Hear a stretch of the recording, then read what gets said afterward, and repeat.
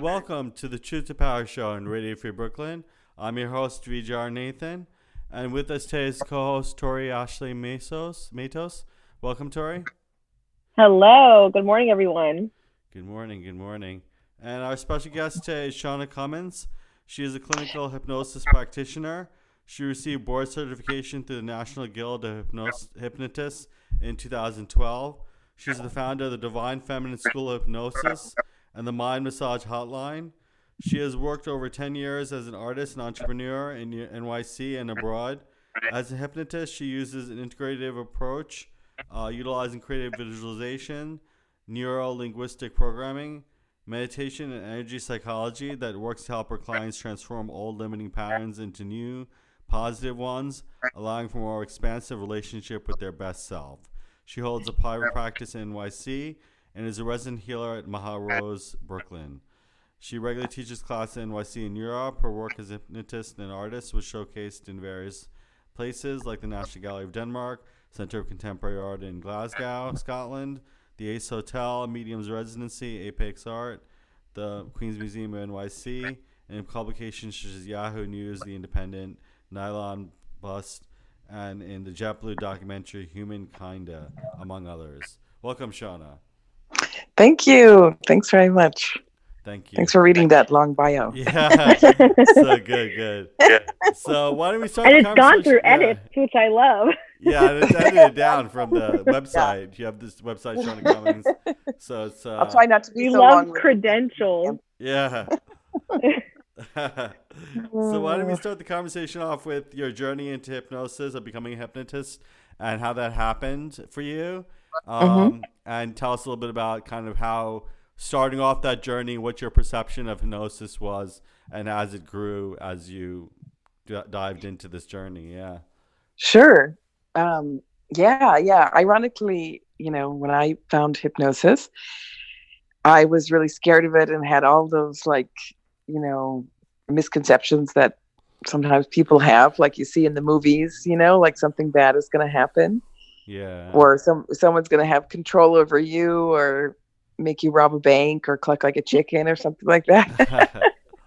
In my case, I was very interested in it. I was very fascinated by it, for a long time. It had been in my head like, oh, wow, I really want to do that. It's so interesting. And I've read a lot about it as well, but I was just like, I got to do it. I know I have to do it. I'm really interested, but I'm scared because I think I'm going to find out something bad about myself. Like I had this Catholic guilt thing too, where I was like, I'm going to, for sure I did something horrible. It's my fault, and I'm just going to find out. But, but in fact, it was the opposite. When I went, it was very, transformative quite immediately. I had to do a few sessions, but what I found the first session was, I was like, wow, first of all, it felt so resonant, like it made so much sense to me, like such an easy state for me to get into. And what I found was that I had this really deep sense of kind of compassion and connection to myself, for myself, in a way that I hadn't been able to access in any other form of therapy. And for me, that ended up to be the most empowering and transformative thing. So yeah. And then I had such a nice time with those sessions that I immediately signed up for a training. So it was very quick that just kind of changed my life. So from that point on, I studied it, and then it just really became my life. That was it. So I came to it because I was in a place of, really needing healing and guidance. I've been really stressed out for years and years, kind of living in New York and working in fashion. And I was publishing a magazine and just kind of burning the candle at both ends for too long, too many years. And I was also just quite lost in the way that I was really searching for some deeper guidance and connection. So I had made the decision to change careers and kind of I wanted to go back into social work, because I have a kind of a little bit of a social work background from my undergrad. But I I was like, you know what? I'm going to go get my master's in social work. That's it. I'm going to go back in that direction. It feels more aligned. But at the same time, it didn't feel like totally aligned. It just felt like, oh, I should just go do that thing because it's better, you know? So when I found hypnosis, it just somehow was like, oh my God, it felt like all the roads were leading to this, you know? It kind of connected a lot of my interests and, you know, passions and, you know, natural kind of things that I'm good at. And so, yeah, that was it. So I just like, first of all, it was very transformative personally. And then studying it became like this real kind of, you know, fascination. And and that was it. Yeah. So it's interesting how it seems like the basis of hypnosis is using the imagination and how it can be used or leveraged in your advantage. So many of us have this issue with, and quoting a meme, you know, that, you know, I got 99 problems, 86 of them are completely made up scenarios in my head that are stressing me out for absolutely no logical reason. You know, it's like so many people have this imagination got wild kind of thing where they're being taken over by anxieties, they're taken over by imagined scenarios that aren't going to happen. So how does hypnosis, or how do you as a hypnotist leverage your imagination for your positive change, you know? Yeah, totally. That's the best quote. I love that. Yeah. Yeah, that's the whole thing. I think that's why it worked so well for me in the beginning, is because I have such a wild imagination that can go in all the directions, sometimes wrong directions, you know? And so you can harness it, first of all, by increasing awareness through the hypnotic state. You're able to, it's a natural ability that we all have to go into this like liminal, you know, trance state, otherwise known as the, you know, hypnagogic or hypnosis kind of trance state. So it's a natural ability, but it's also practice, just like meditation, you know, or yoga or mindfulness.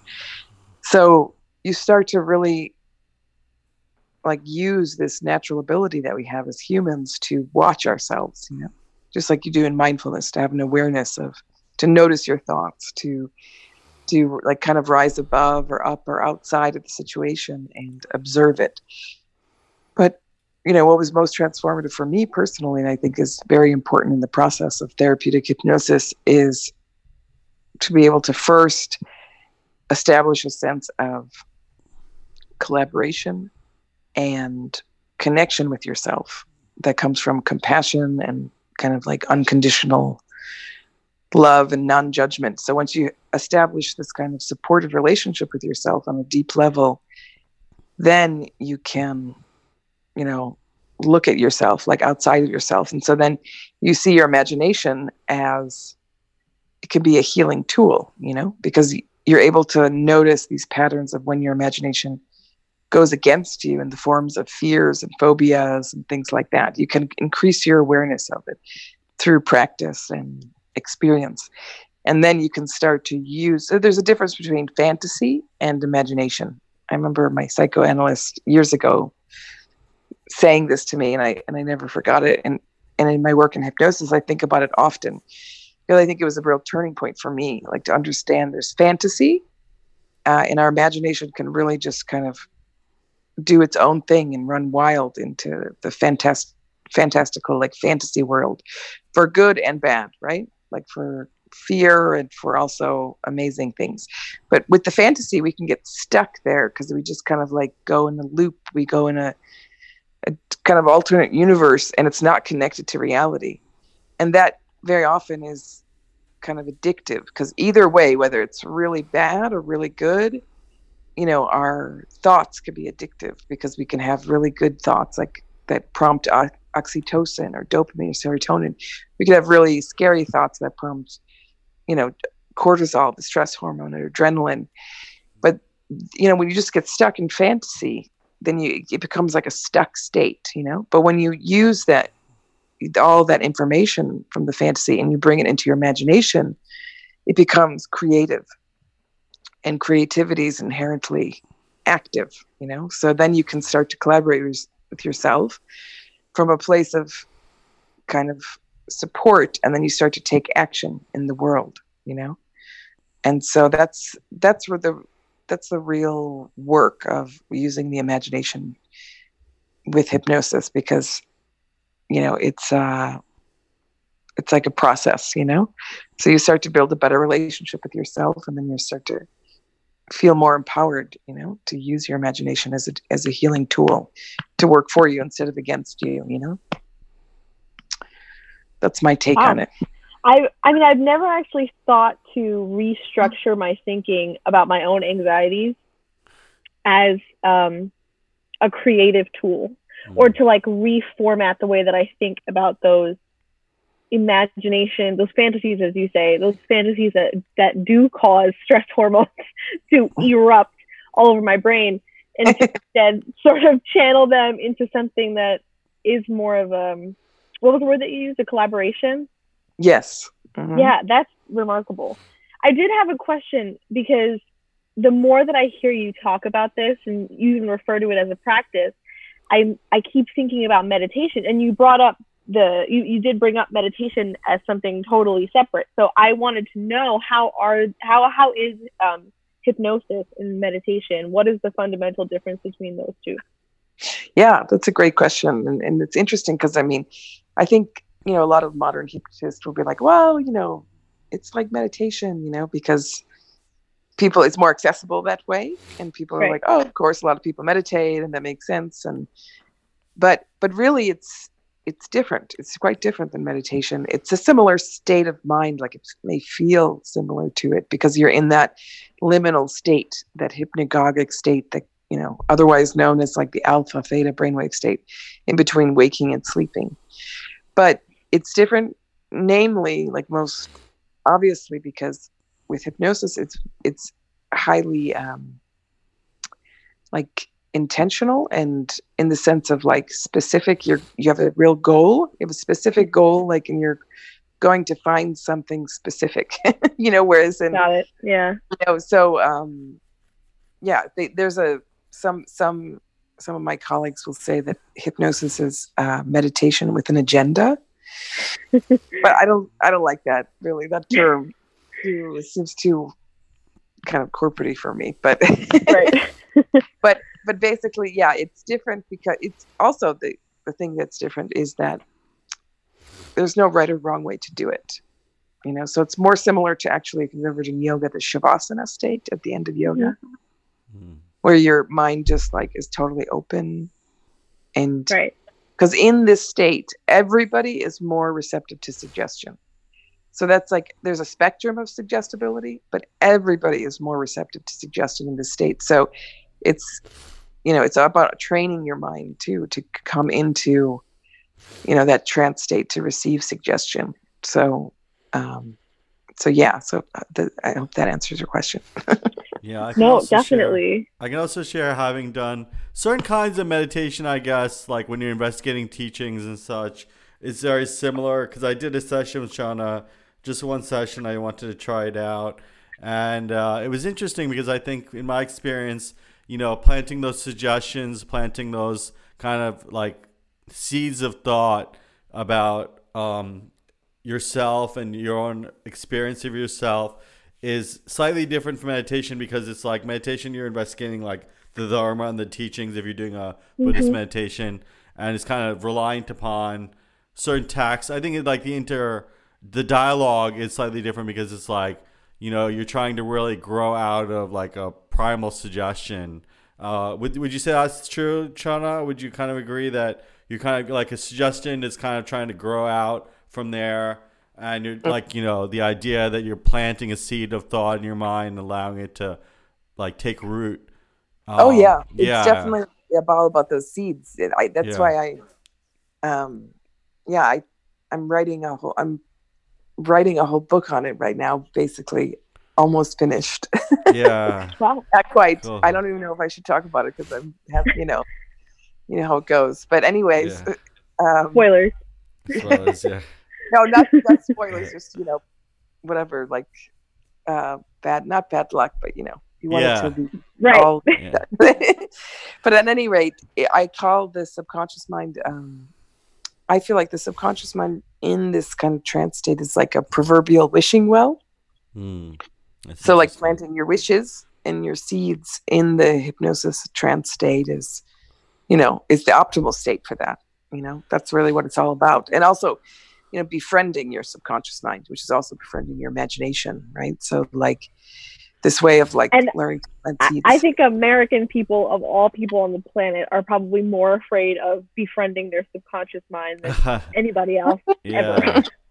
I just want to say that what this makes me think about is when you wrote in your pre-interview questions about everyone can be hypnotized, and they actually are all the time.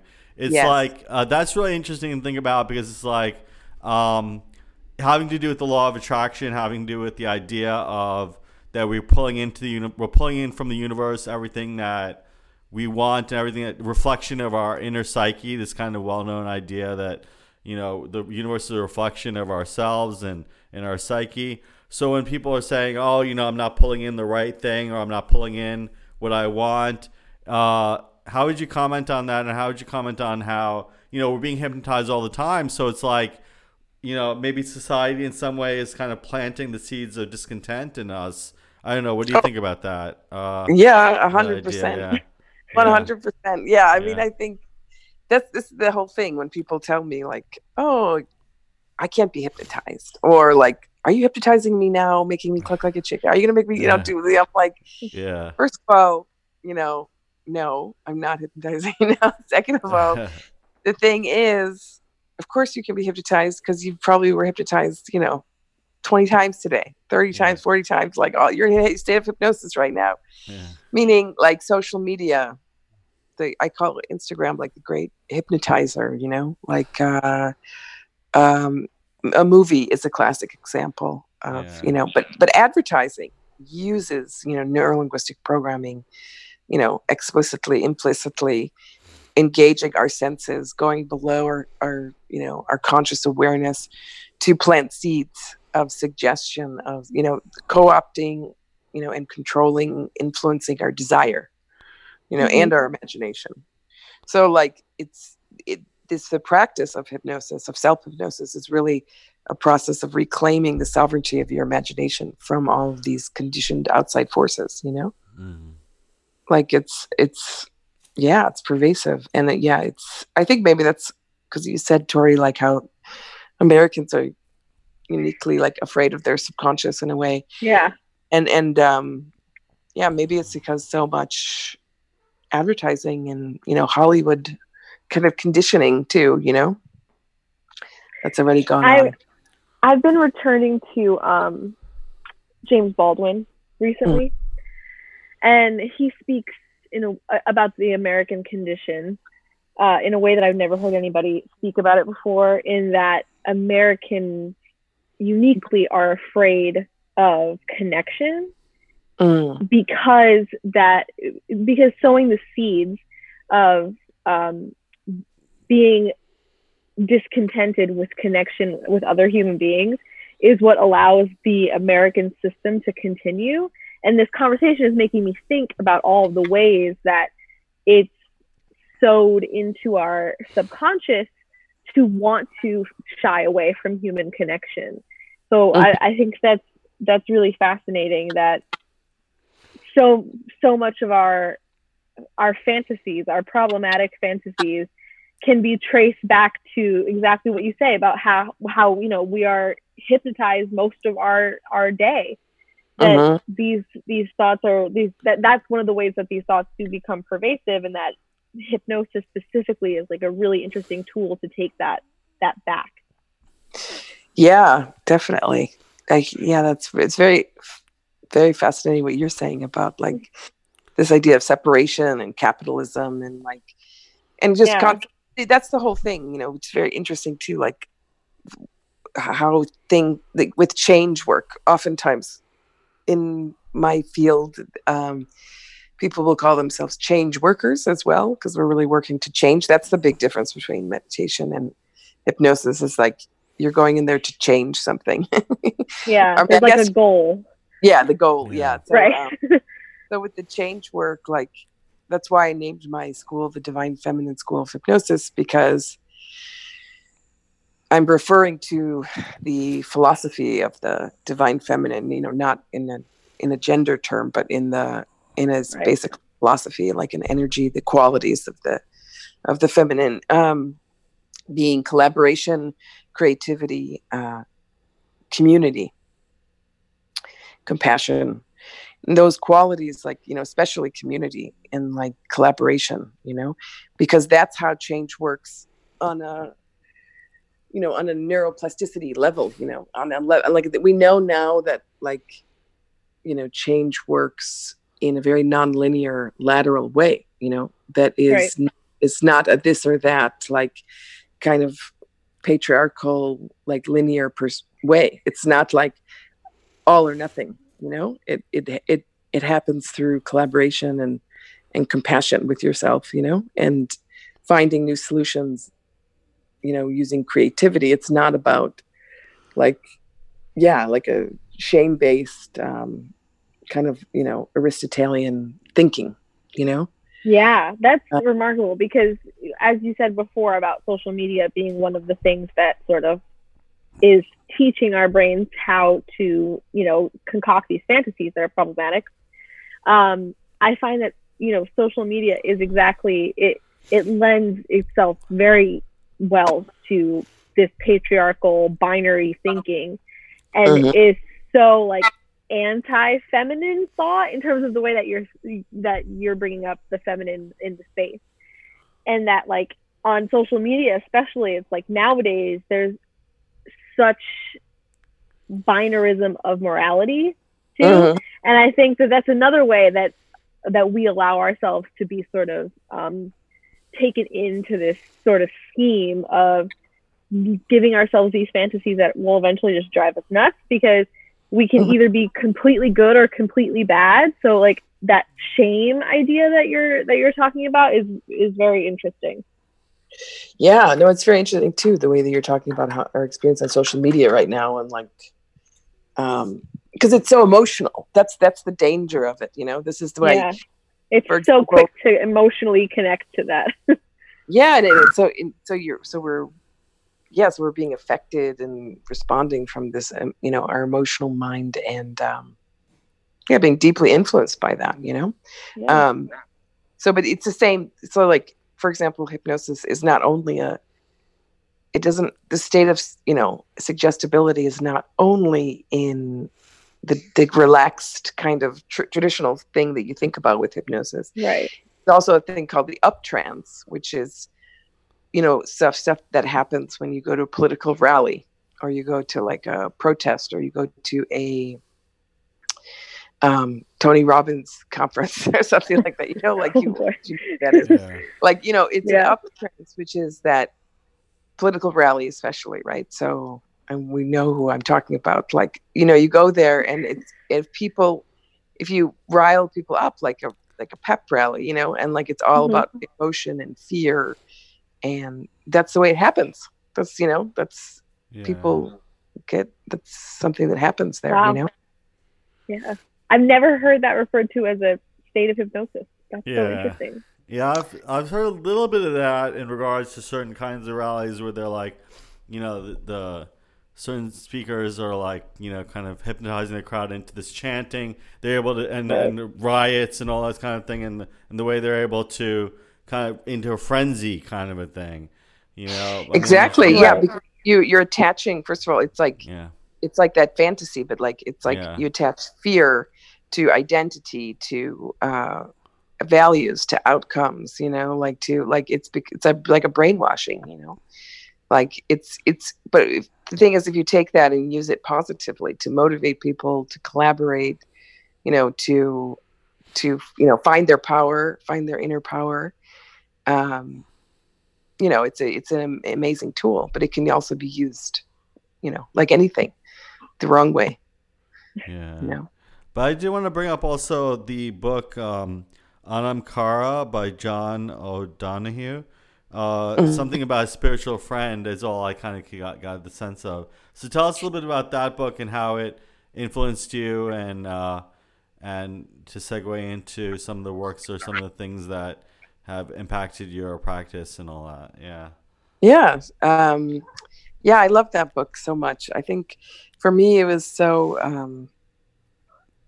important because it was the kind of first book that brought together kind of my kind of sense of spirituality, I guess. My parents are from Ireland. They immigrated from Ireland, and it was hugely influential on me growing up. But I grew up, like I mentioned before, about my Catholic guilt, like very super Catholic in this way, but also underlining it, it was like really, like Irish culture and heritage and school of thought, and like, below the Catholicism in Ireland is like the Celtic spirituality, like this kind of translation of that spirituality that was then kind of,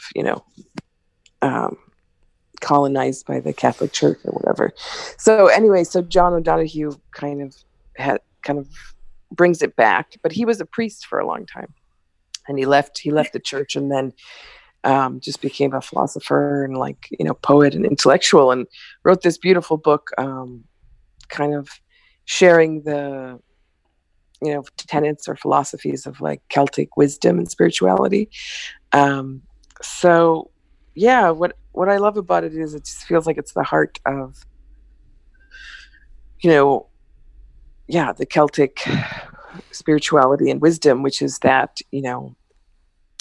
everybody should be able to look everybody else in the eye as equals, as we, like this is how we should live, like as humans. And that's how the Celtic people lived, allegedly, like this sense of like there's no one better or worse than anybody else, and we're the same, and so the Anam Cara was this notion of having a soul friend, this person that really sees the best in you and opens up. There's a quote like, it's a friend, who awakens your life to free the wild possibilities within you, and really just like reflects back to you, your potential and beauty and all the things, So yeah, so it was just it's a very like kind of inspiring read. And also he has other books that are just blessings, kind of like poems, but just blessings, a little bit like prayers that I really like too. And I feel like, with hypnosis, and like also in the school, the Divine Feminine School of Hypnosis, I really take the approach that,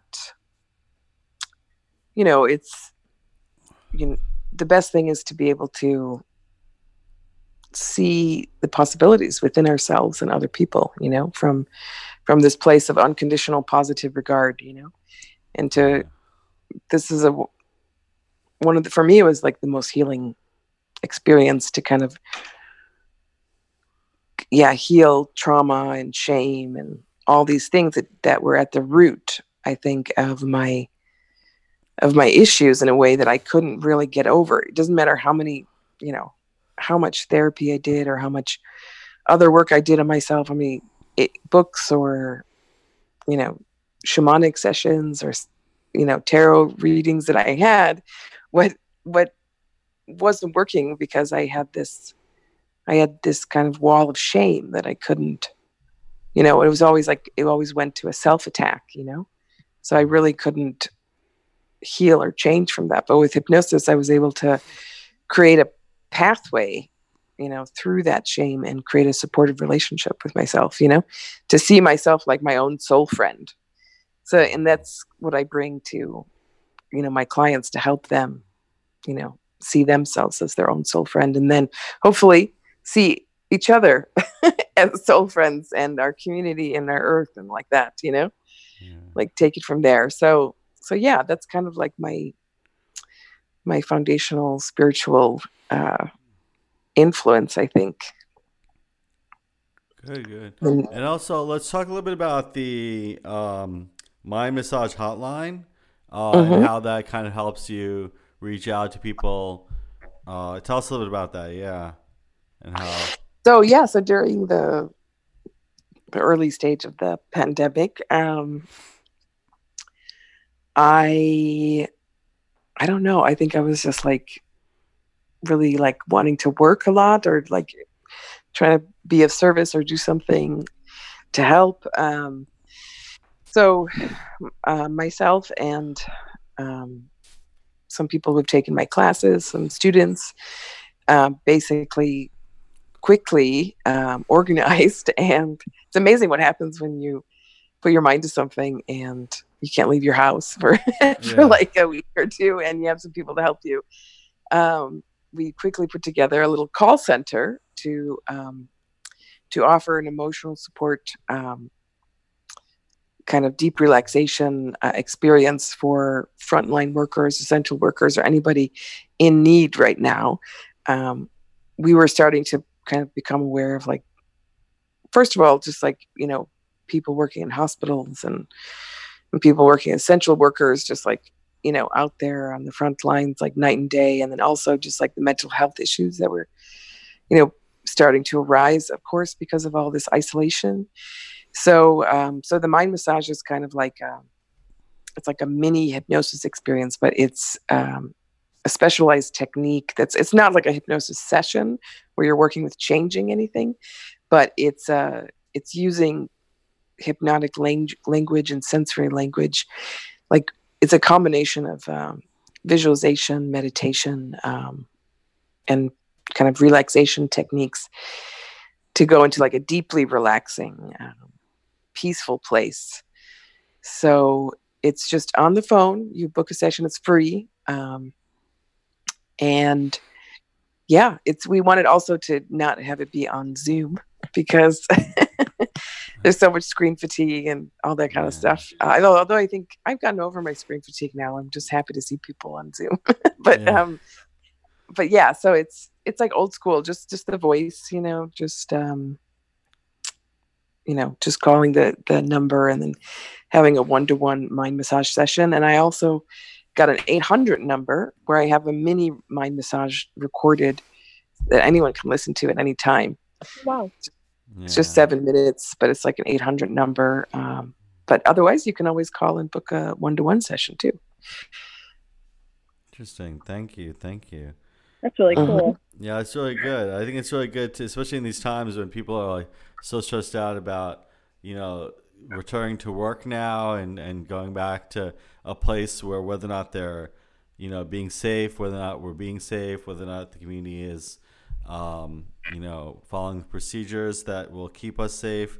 So there'll have anxiety surrounding that, even in my own life, as I return back to work, whether or not maintaining vigilance, and that's a very unusual, a usual state of mind to be in regular life. We're not to be so vigilant, I think, and as time passes, we're like, maybe it's no big deal. But then that's when, we have a second wave. That's when the problems start. That's when the problem starts. My God. I know. And and it's funny because you talk about frontline workers and then I'm thinking of the inverse of that, of like people like myself who are full-time working artists who now don't have work for the foreseeable future.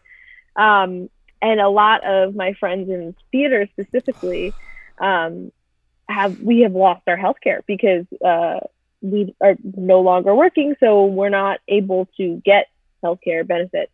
So I find that like myself and a lot of my colleagues are turning to these alternative forms of finding care. Whereas, before maybe we all would have gone to, a therapy session that would have been covered by our insurance, hopefully, and we would have just paid like a copay. Now a lot of people are turning to more holistic forms or like different forms of self-care and like searching for some sort of an answer. Because I think a lot of people are going through a time of enhanced problematic fantasy, because a lot of those fantasies are sort of coming true. A lot of things that we never thought in our like wildest dreams, the things that felt like the worst case scenario are now becoming like our daily reality.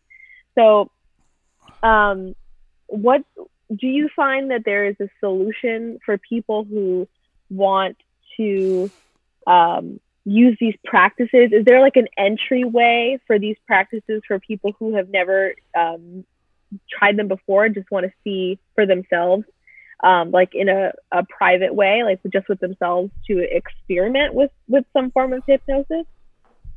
I think so. I think it's, I have like recordings and stuff, and there's like a billion recordings on YouTube. A lot of them I don't like, but why? Yeah, Can I ask why? What makes for good hypnosis session versus yeah.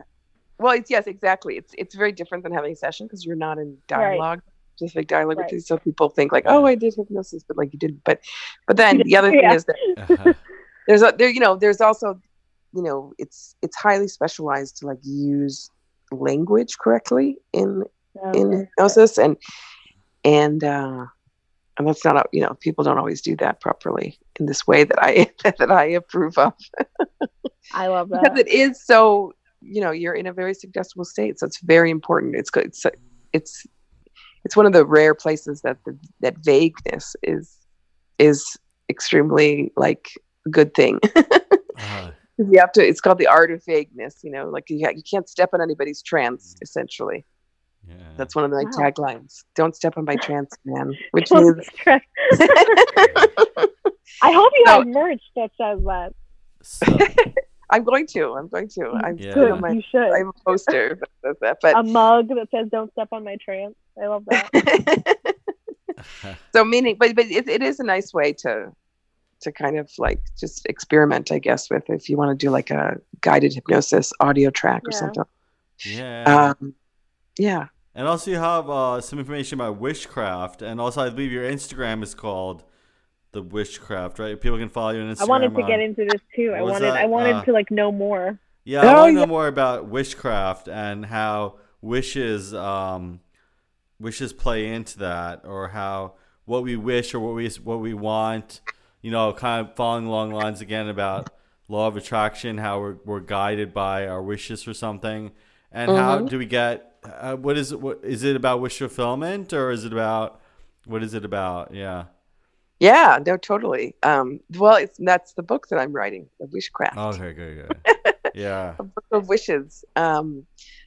Yeah, so it's because that's what for me in my journey with hypnosis, and when I started practicing, after like a year or two, I was like, I really got to bring this into in a realm that's like, it kind of expresses my kind of like mystical, witchy side. So, because for me, it's a spiritual practice, as well, but I mean, that's not like that for everybody. And that's the thing that I love about hypnosis is that, it's really not appropriating any like religion or culture or, anything else, or putting any beliefs on anybody, because the thing is, it's empowered by your beliefs. It's empowered by your faith. It's empowered by your spirituality, Yeah. So, but for me, it is, a spiritual practice because it's like the liminal state of prayer or petitioning the divine, and it's an ideal state to plant your wishes and seeds, like we talked about earlier. And so I found that in my practice, so it comes back, I bring it back basically to Celtic tradition, which the original wishing well allegedly is from the Celtic, cultures, where they believed that the water was sacred and the gods dwelled in the water. And so they had a wishing well, also obviously because of the healing health properties of water, in the center of town. And people would go to the wishing well and they would surrender their wishes and their worries to the gods who lived in the water. And I felt like, I'm like, oh, this is what hypnosis is. It's like when you make it work for you instead of against you, your mind and your imagination, your mind can become like a proverbial wishing well. And you can deliberately have a practice of going into, the wishing mind to, first of all, like do healing work with your inner child, with your ancestors, also imagine positive futures, do collective dreaming with your community, and, and really like open up to this idea that, you can create a sense of safety within this trance state for yourself that you cultivate, that's like a healing state. But also you can, get better and better at wishing well for yourself, no matter what your circumstances are, or no matter what is going on within you or around you. Like you can kind of cultivate that sovereign space, and that everybody deserve, we all deserve that. And sometimes it's extremely hard in situations, but that it's a practice and an ability. So the wishcraft is a self-hypnosis practice to like kind of method to do kind of use hypnosis in a ceremonial way, to help heal and, manifest what you want for yourself. I always sometimes I go back and forth with the word manifest, but because of its like colonial roots, but I think that it was a word before that. And it is what it is, meaning it, like the law of attraction, like it's very simple, it's basically, talking about the law of attraction and the fact that the idea that your thoughts are causative and they have an influence on your, physical body and the world in a way. But the thing that the law of attraction, I think, is people don't understand, or they kind of misinterpret it a lot, is this idea that like, oh God, like if I think a bad thought, something bad's going to happen. Or if somebody is like in a bad place, then it's contagious or something like that, like this kind of horrible way of thinking that like just feels kind of more isolationist than supportive or collaborative. But I really have found that, and I found like in it, like advanced teachings of the law of attraction and metaphysics, that it's not about that. It's not about this, it's exactly the opposite. Like you don't have to be afraid of your thoughts, actually, because they are meaningless. We don't have to believe what we think. And that when you go into the realm of imagination and spirit and that liminal space, you can kind of supersede your thoughts, and kind of neutralize them and bring your intention into alignment with what you really want on a deeper level than your thoughts. And so, so the wishcraft is kind of, my take on the law of attraction, but by way of self-hypnosis.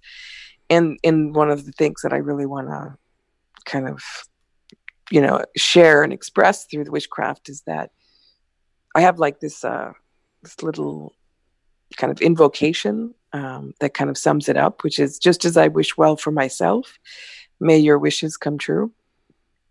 And I usually say that 3 times. Just as I wish well for myself, may your wishes come true. And I'll say it one last time, just in case. Just as I wish well for myself, may your wishes come true. So meaning that we're all in it together, and that, but that's a really vital, important part of it, So that's a little bit about the wishcraft. Thank you. That's so cool. That's really I have so many thoughts. They're percolating. Thinking. Yeah. That's really lovely. Yeah. And also I would say to talk a little bit about healing. I know on your website it is an article about, it's supposedly, it purports to be, or it kind of references a, article where it says that 93% of people healed from using, hypnosis therapy versus less percentages in other forms of therapy. So I'd be curious, what does healing look like, and what is it? Can you expand a little bit more on what that aspect of healing would be like, or what would it be like to heal? What is the vision of healing? Well, I think that I understand kind of being a hypnosis practitioner as being a guide to helping somebody find their own power, I feel like we all have an innate kind of healing power within us. And I don't really believe in the notion of like the healer, even though sometimes that word gets thrown around. It's the word recovery. Recovery. Recovery. So it's 93% recovery after 6 sessions.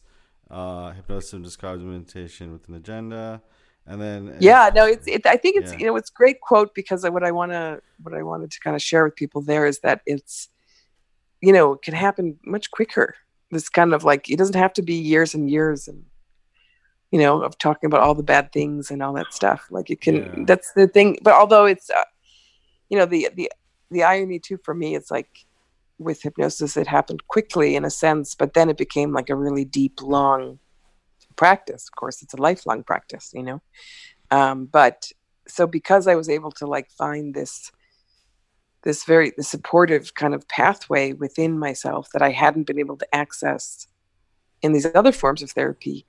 But then, I was with that supportive kind of compassionate pathway that I had, within me, I then was able to do deeper shadow work, and like deeper kind of like, I was able to go into the healing of like the past and, the fears of the future with a perspective that, I could do it, that it was going to be okay, whereas I wasn't able really to do that effectively before because there was too much, shame or self-attack and that kind of stuff.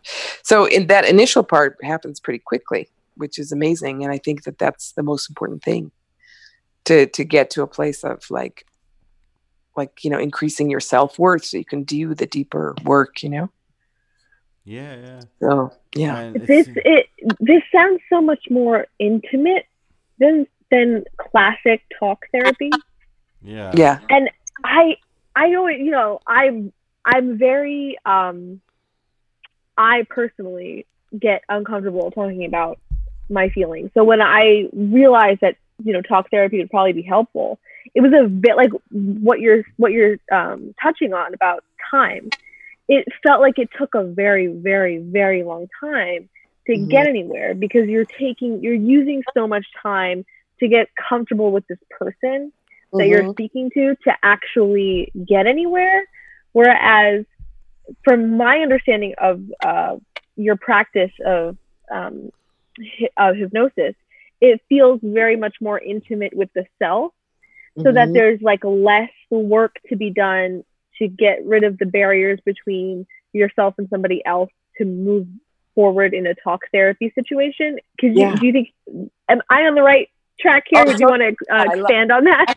Yeah, no, I've never heard exactly described like that, but that's exactly right on. That's what it is, because it's a self-intimacy practice, and I'm a guide for like kind of like holding space for that, for somebody to really connect with themselves on this deeper level. However, the other thing is that, it becomes a practice that you can take outside of, it's a self-hypnosis practice after that too. That can lead you to, other therapies that are helpful or other practices that are helpful and things like that. Because I feel like your position as this sort of guide is sort of spectacular because it allows this person who's going on this internal, very intimate journey permission. And often I find that the thing that people need more than anything to get onto that path toward healing is just the permission to do it. Right. And so there's that practice of self-hypnosis where you can eventually reach that space. But I think you as the guide give people cues and permission to move through that space that is so intimate. It is often an unexplored place for us. And so I was wondering if you could sort of speak on experiences rather that you've found with clients, not anything personal, but have you noticed that people are not communing with themselves on that intimate level? Yeah, no, it's, it happens all the time, it also happens with me, like there's certain areas of my life where I have to go see my hypnotist friend, because I can't get there, on my own, and so it's this beautiful thing because even if, I definitely have my own self-hypnosis, like witchcraft practice. But there's certain areas where I'm like, I need help getting there. I need to have someone to hold the space for me to guide me to that place because there's some blocks, you need that supportive space. And also it's like holding on and letting go at the same time. Like you can only go so deep, you kind of do need a guide, to allow you to really into that space in a safe space. And I think the key is we use language to go beyond language in that space, to go, to guide people into the imagination and into the senses in their mind. And so that's why it kind of bypasses the conscious mind, whereas in talk therapy, very hard to do that, and it takes a long time. I mean, it definitely is. I don't get me wrong. I think talk therapies could be super effective, and, finding Totally. is so wonderful and important. But yeah, I think that, I think in talk therapy, you do spend a lot of time building your own walls and then having to get rid of them just in that space that you create. Totally. Yeah. Interesting. But yeah, no, with people, I think it's a spectrum. In New York, it's like people just coming in just to, mothers who are super busy and working and stuff. They just have no time to go into that space. They have no time for themselves whatsoever, and I love working with people like that, because I find that we get so much out of that session because they have so much appreciation for it. And also it's such a vital part for us as humans to it's like to go in there and reset, and update the operating system, because we just get so stressed, and accumulation of stress in our conscious mind then just keeps us repeating the negative loops, so we can just, it is kind of like a computer. We can really reset it and update it. And I love that. Yeah. Yeah, I love that analogy. Yeah. Yeah. Really great. I think that's so cool. Yeah. I need to restart so I can get the newest iOS. Yeah, exactly. So why don't I give you a chance also to plug your Instagram and website before we start to do some last minute announcements.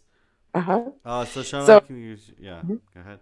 Oh, sorry. Did you want me to say it, or? Yeah, go ahead and say it. Yeah. Okay. So my website is shaunacummins.com. That's Cummins, INS, and Shauna with a U. So you can, SHAUNACUMMINS.com. And then my Instagram is The Wishcraft, one word. And then there's Mind Massage Hotline. You can book a session on there. We also have an Instagram, Mind Massage Hotline. And and I have a training school too, the Divine Feminine School of Hypnosis. I think I think I might do one other training this year, but I'm not sure. Yeah. I saw on your Instagram something about in August, but I'm not sure if that's still valid.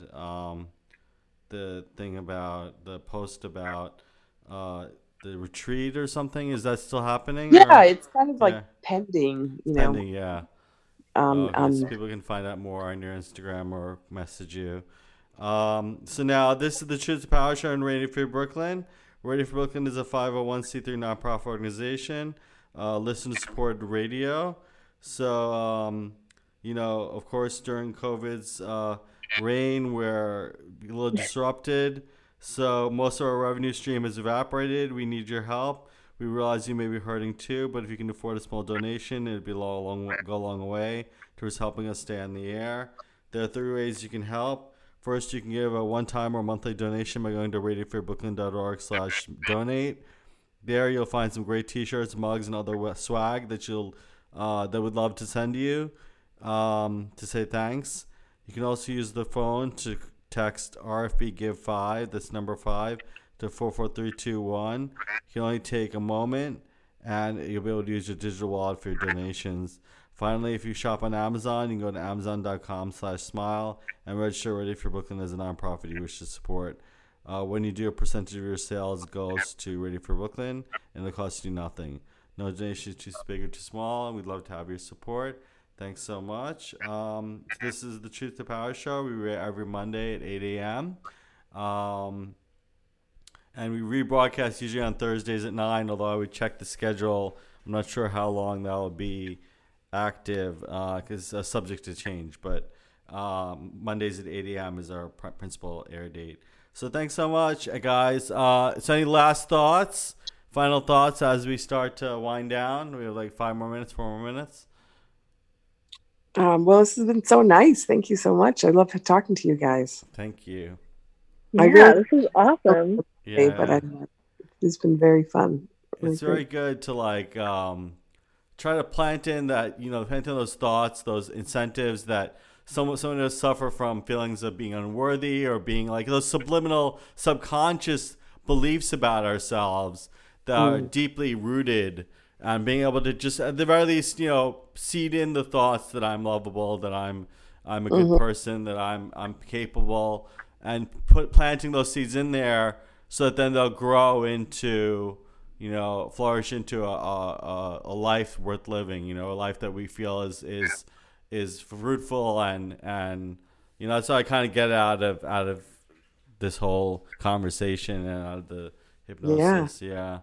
It's also kind of nice to know that it isn't something that is pathological. You know what I mean? It's not something that we can pathologize, that it's like things that are subliminal in just our world that we sort of are conditioned to allow to mess with us in that way, that it's not something that is just a natural part of my brain.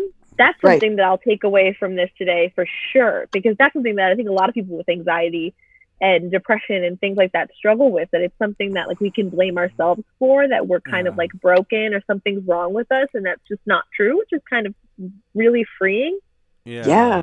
Oh, I'm so glad that you kind of like focused in on that, but that's what it's all about. That's so important. Yeah, and if we can take away that the idea that we can have control over our thoughts, that we can have control of the patterns of our thoughts by simply planting in those seeds of, positive reinforcement, positive affirmation, that we can then not be succumbed to the idea that, oh, I'm powerless, or that I have no power. Yeah, for sure. Yeah, I love it. Thank you so much. Thank you. Thanks a lot. Thank you. All right, cool. This is awesome. Yeah, I'm really happy that I was part of this conversation. Me too. Thanks very much. So I'll play a little bit from a song play Imagine Dragons, I think, just to take us out of the last few minutes. All right? All right. Bye. All right, thanks so much. Take care. Have a wonderful morning, everybody, and a great day. Thank you. Playing Believer by Imagine Dragons on the other track. Thank you. All right. The way that things have been.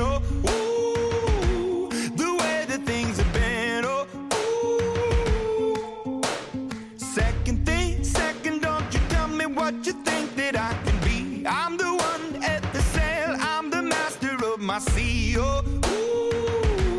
The master of my sea. I was broken from a young age, taking my soak into the masses, writing my poems for the few that look at me, took to me, shook at me, feeling me, singing from heartache, from the pain, taking my message from the veins, speaking my lesson from the brain, seeing the beauty through the